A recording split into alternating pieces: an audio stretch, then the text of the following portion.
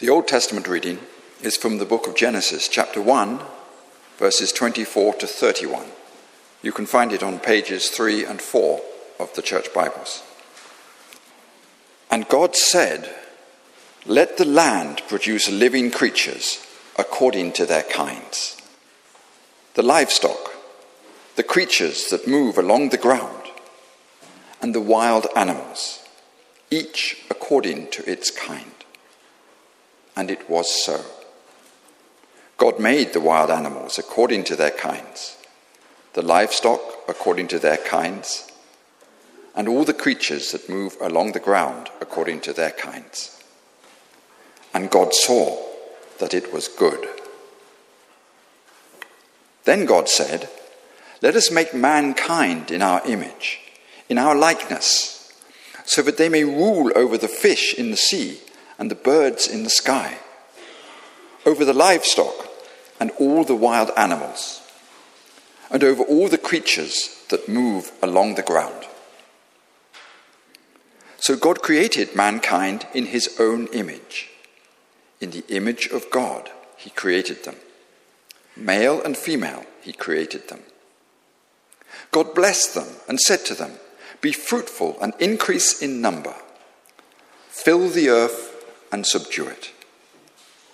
Rule over the fish in the sea and the birds in the sky and over every living creature that moves on the ground."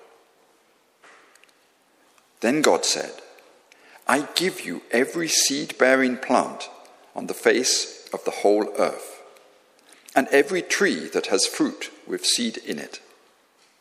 They will be yours for food. And to all the beasts of the earth, and all the birds in the sky, and all the creatures that move along the ground, everything that has the breath of life in it, I give every green plant for food."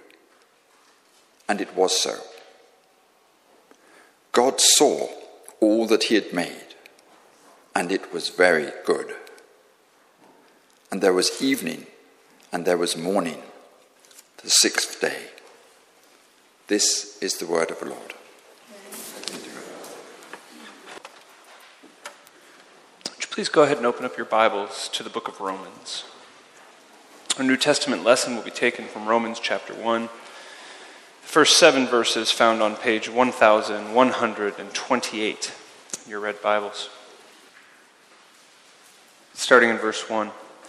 Paul, a servant of Christ Jesus, called to be an apostle and set apart for the gospel of God.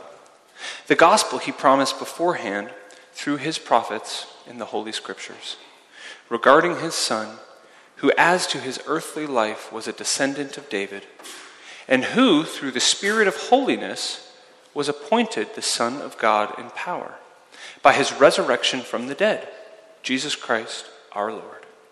Through him we received grace and apostleship to call all the Gentiles to the obedience that comes from faith for his name's sake. And you also are among those Gentiles who are called to belong to Jesus Christ. To all in Rome who are loved by God and called to be his holy people, grace and peace to you from God our Father and from the Lord Jesus Christ. This too is the word of the Lord. Thanks be to God. So here we are in part 3 of our sermon series on the Apostles' Creed. And I think with the 2 texts that were read this morning, we have 2 very different things. We have the completion of creation that we started from last week in Genesis 1. And then here we have also this claim, essentially, that the Apostle Paul is making, that this Jesus was not just a teacher, was not just a prophet, but was also the very Son of God. Now, Andy and I talk about this occasionally. I'm not sure if we have the weirdest job in the world or the coolest job in the world. Because these are 2 issues that divide almost everyone. I mean, there are those who, if you believe that Jesus Christ is the Son of God, look at you with pity. How could you believe such a myth? There are those a stone's throw away at the university who, if you claimed that God created everything, would look at you with just a look of absolute terror. Those of you who are scientists in this room know all too well what I'm saying. And I think sometimes we have an amazing opportunity, and sometimes as pastors and all of us together as God's church have this very, very weird thing we sometimes have to sort out. The line in the Apostles' Creed that we are studying this morning is, I believe in Jesus Christ, his only Son, our Lord. What are we saying? That there is a God, he is our Father Almighty, we talked about 2 weeks ago. Last week we talked about this same God as the creator of heaven and earth, and now, this morning, we are talking about his Son. And so we start in Romans. The Apostle Paul writes this letter to the Roman church, where he lays out this very foundation of this idea. He says in verse 1, he first starts by saying that he is a servant of this Jesus. That the Apostle Paul is serving this person. That he is to be set apart. We know this through study and being in the church, that this also means holy. Right? That these come from the same idea, that to be holy in the Old Testament is something that is set apart. And the Apostle Paul is saying, it is because of this Jesus that I am different. It is because of the gospel, the good news that this Jesus brings, that I am different. So what is this good news? Well, in verse 2, he says that this good news has been promised all along, since the times of the prophets, since the times of King David and all of the people who have come before them. Promises of God's help, promises of God's deliverance from suffering, promises of God's forgiveness, his love, his favor to his children. We've talked about this before. We just actually read it this morning in the youth group, that in the book of Matthew, Jesus says that he came to fulfill the scriptures. That he is the completion of that very creation we read. This is the good news of Jesus. The good news of Jesus that we celebrated just weeks ago with Easter. This is the gospel. And so Paul says then to the Roman church in verse 3, to lay this foundation, he says, it is regarding his Son, regarding this Jesus, who as to his earthly life was a descendant of David.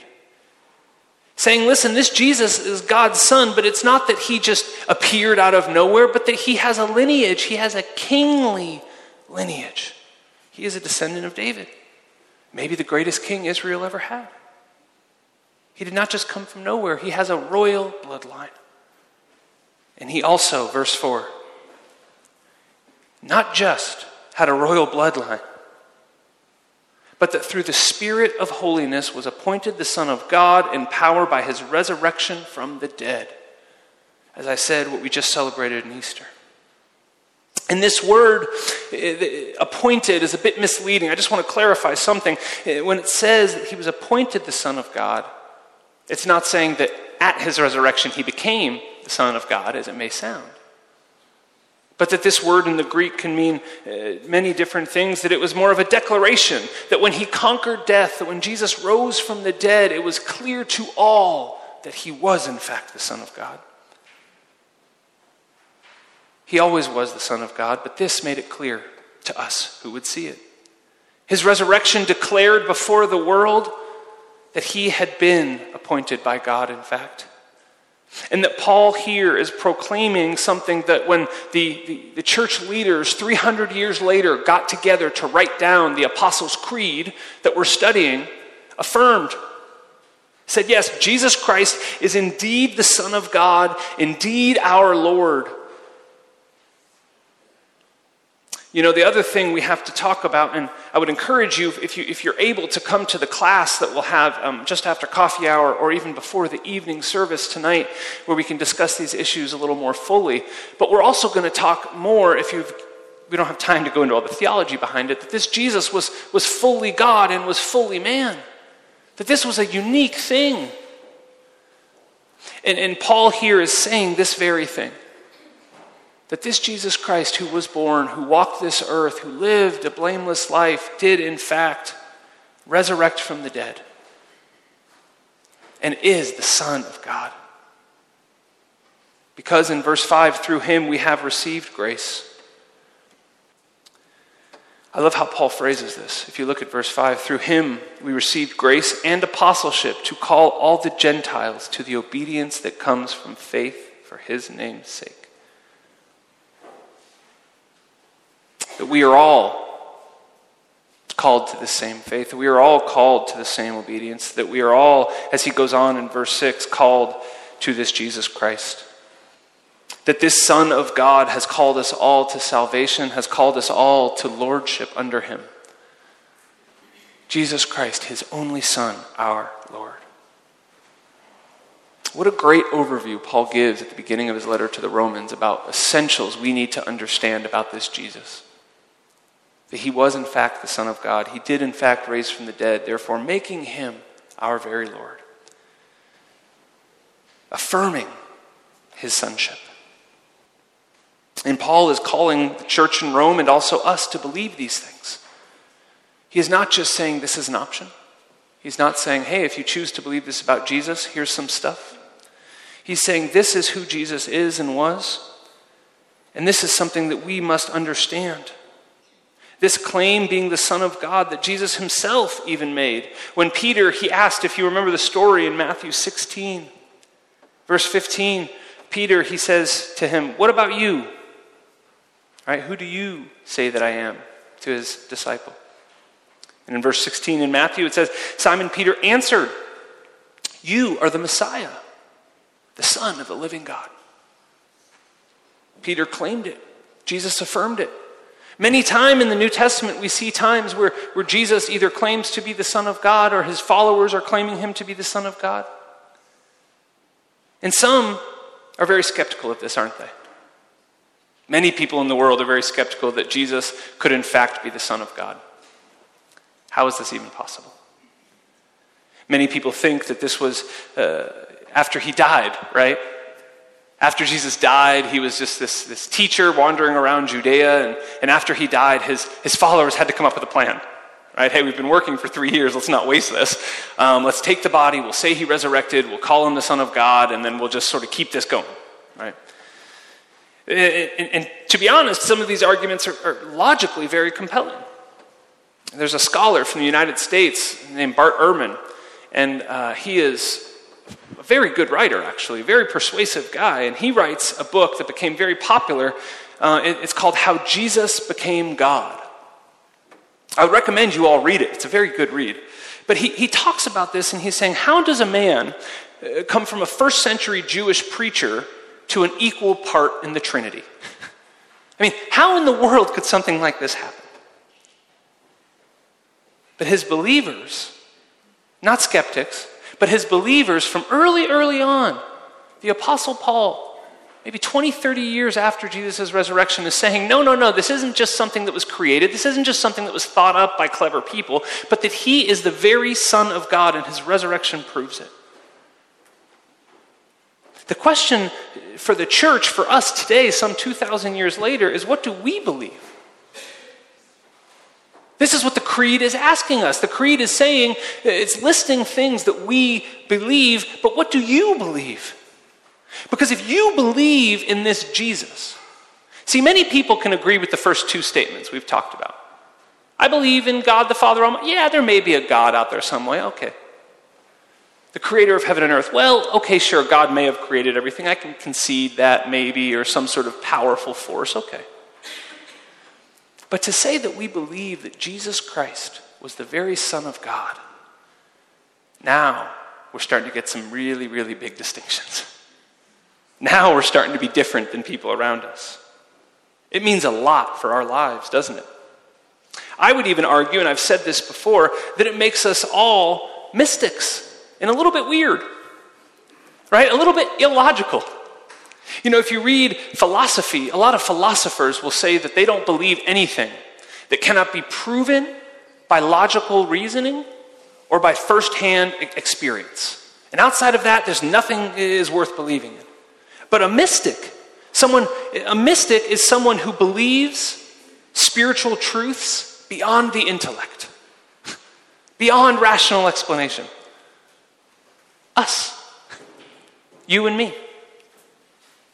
It sets us apart from those who do not believe. What did Paul say in verse 1? Paul, a servant of Jesus Christ, called to be an apostle and set apart for the gospel of God. You see, church, first and foremost, we need to understand that if we are claiming this Apostles' Creed to be something that we believe, if we are claiming this Jesus to be the Son of God, it sets us apart from this world. You know, Andy said something I think was profoundly entertaining last week, and I've been thinking about it all week. He asked first if we doubt, right? And then he asked, what about when we doubt our doubts? I would challenge, and I always challenge people this when they ask me, do you really believe in Jesus? I would challenge you as well as all people to think about that question. Because if Jesus was in fact a real person, and we know that he was, there was a person wandering around preaching in the first century and that there was a real guy. But the rest of the story is where it gets really hard to believe for most people. And I would argue the same way C.S. Lewis said famously, Watchman Nee before him in the early 30s made this argument, the famous author, that Jesus was either a lunatic, a liar, or God. We have to decide which one. And if Jesus Christ is who he said he was, is God, then there is no part of this life, there is no part of our thoughts, there is no part of actions we do, there is no part of history, there is no part of future events, there is no part of the present, there is no part of this world that is not affected or changed by this truth. Think about how crazy this thought is. That the God of the universe, who created all of these things, came to us in the flesh to experience our very life. To experience the same pain and suffering you have felt. To show us the way to live. To die for us that we would live forever. I mean, if you want to make a logical argument, like I said, philosophers love logic and reason. I love logic and reason. Let's think about it logically like this. What other religion can offer this? What other God could offer this? Imagine for a second that all gods are the same, that all religions are the same, and they're all making you a sales pitch, right? They're trying to recruit you to their team. And this God offers one thing, this God offers another thing, and then this God comes to you and says, hey, I know your life. I know your world. I know you're tempted. I know you've been beaten down. In fact, I was tempted. In fact, I was beaten. In fact, I was killed unjustly for your sake, so you don't have to. What other God could make that offer? And in this, Christ shows that he is not the same as other gods, that he is not the same as other idols we worship, but that he is in fact the Son of the living God, who has all of the power and the justice and the love of the living God. See, this truth is not just something, one little point in a phrase that we believe. This truth changes everything. It changes how we speak, how we live in this world. Because not only did he show us a good way to live, he also left us commands, didn't he? Christ said that we must be willing to forsake all others for him in Matthew chapter 12. He said that we must be willing to give everything, even to death, in Luke chapter 9. His brother James wrote that we must die to our selfish desires and the temptations of our hearts. In the book of Colossians, the Apostle Paul wrote that to follow Christ, as we studied in Lent, we must die to ourselves, put off the old, and put on the new in Jesus. If Jesus Christ was the Son of God, it changes everything. It's a simple truth, but it's a difficult one to live. We must decide, do we believe this? I once heard a pastor say, and I forget his name, but I once heard a pastor give this analogy, and I've used it with the youth before, maybe before from the pulpit, and if I have, forgive me, but I love it. It's the idea, the difference between knowing Jesus and living with Jesus. Imagine for a second that you want to be an expert in elephants. And so you start to study elephants. You go to the zoo and you observe the elephants. You go to Africa and you observe the elephants in their natural habitat. You go to the jungles of Southeast Asia and you learn about jungle elephants. You read all the books, you study, you do everything you possibly can to know about elephants. Now, that's great. What would happen if you actually invited an elephant into your house? What would change? Your knowledge would be firsthand, wouldn't it? Your knowledge would change to understand all of the things that go into living with an elephant. See, many people want to know about Jesus. Many people want to study Jesus. Many people want to know the ins and the outs and the history and the future and all the little details. But church, when we say we believe in Jesus, we are inviting him into our home, into our very lives to live with him. And that changes things. It solidifies this belief that not only is he the Son of God because he's still alive and rose from the dead, but that he is your and my Lord. The creed states, I believe in Jesus Christ, his only Son, our Lord. History agrees that Jesus was real. History knows there was a guy named Jesus. But was he who he said he was? Do you believe that? Are you willing to invite him into your home and change everything? Because I guarantee you, if you invite an elephant into your home, it will change everything in your life. Okay? Will you invite Jesus to do these things? Have you invited him? Or have you invited him and are you ignoring him? Are you pretending there's not this elephant in your house that changes everything and just trying to look normal from the outside? Many people, when they come to Jesus and they come to a statement like this, ask the question, so what am I to make of this Jesus? What am I to do with this Jesus? Friends, church, that is the wrong question. According to C.S. Lewis, the question we should be asking is, what is Jesus to make of us? What can Jesus do with us? When we live with him, intimately, deeply, what will Jesus do in your life? When we believe in Jesus, what will he change? Church, let me encourage you that he, like he did in the resurrection through the power of God, can draw us up from the dead. We can be made eternal and have been for those who believe. He has shown it with his resurrection. He can make beauty from ashes. He can redeem all the brokenness and hurt in your life. He can heal. He can conquer death. He can conquer pain. He can conquer sickness and shame. And if that were not enough, as he's healing us, as he's fixing these things in our life, he also then uses us in our brokenness, in our weakness, to do amazing things for him. And not just amazing things for the here and the now, but amazing things that last for eternity. And that is what sets us apart, as Paul said in verse 1. That when we make Jesus Christ the Son of God, the Lord of our life, it sets us apart that we can no longer be the same. We can no longer be like everyone else, but that we must, having him be our Lord, give him control over our very lives, that we would be set apart from this world. That we would live as people who do things differently. As John the Baptist famously said in John chapter 3, this Jesus must increase, and we must decrease.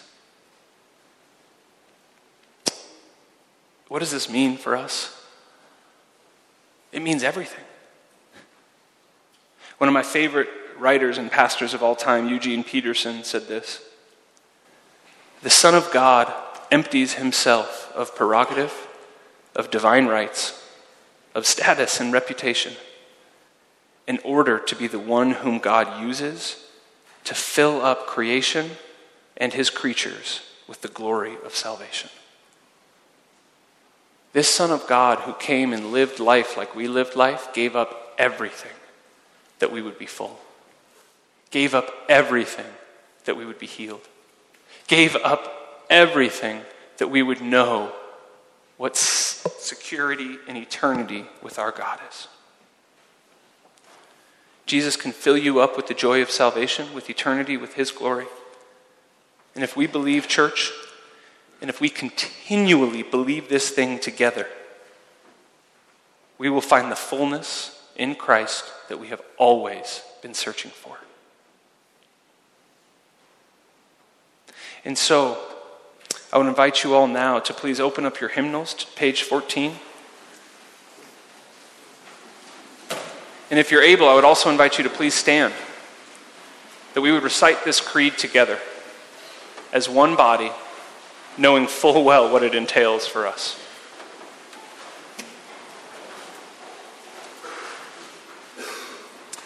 In your hymnals on page 14, you will find the traditional Apostles' Creed. And so, church, today I ask you, what do you believe? I believe in God, the Father Almighty, maker of heaven and earth. And in Jesus Christ, his only Son, our Lord, who was conceived by the Holy Ghost, born of the Virgin Mary, suffered under Pontius Pilate, was crucified, died, and buried. He descended into hell. The third day he rose again from the dead. He ascended into heaven, and sitteth on the right hand of God the Father Almighty. From thence he shall come to judge the quick and the dead. I believe in the Holy Ghost, the Holy Catholic Church, the communion of saints, the forgiveness of sins, the resurrection of the body, and the life everlasting. Amen. Amen.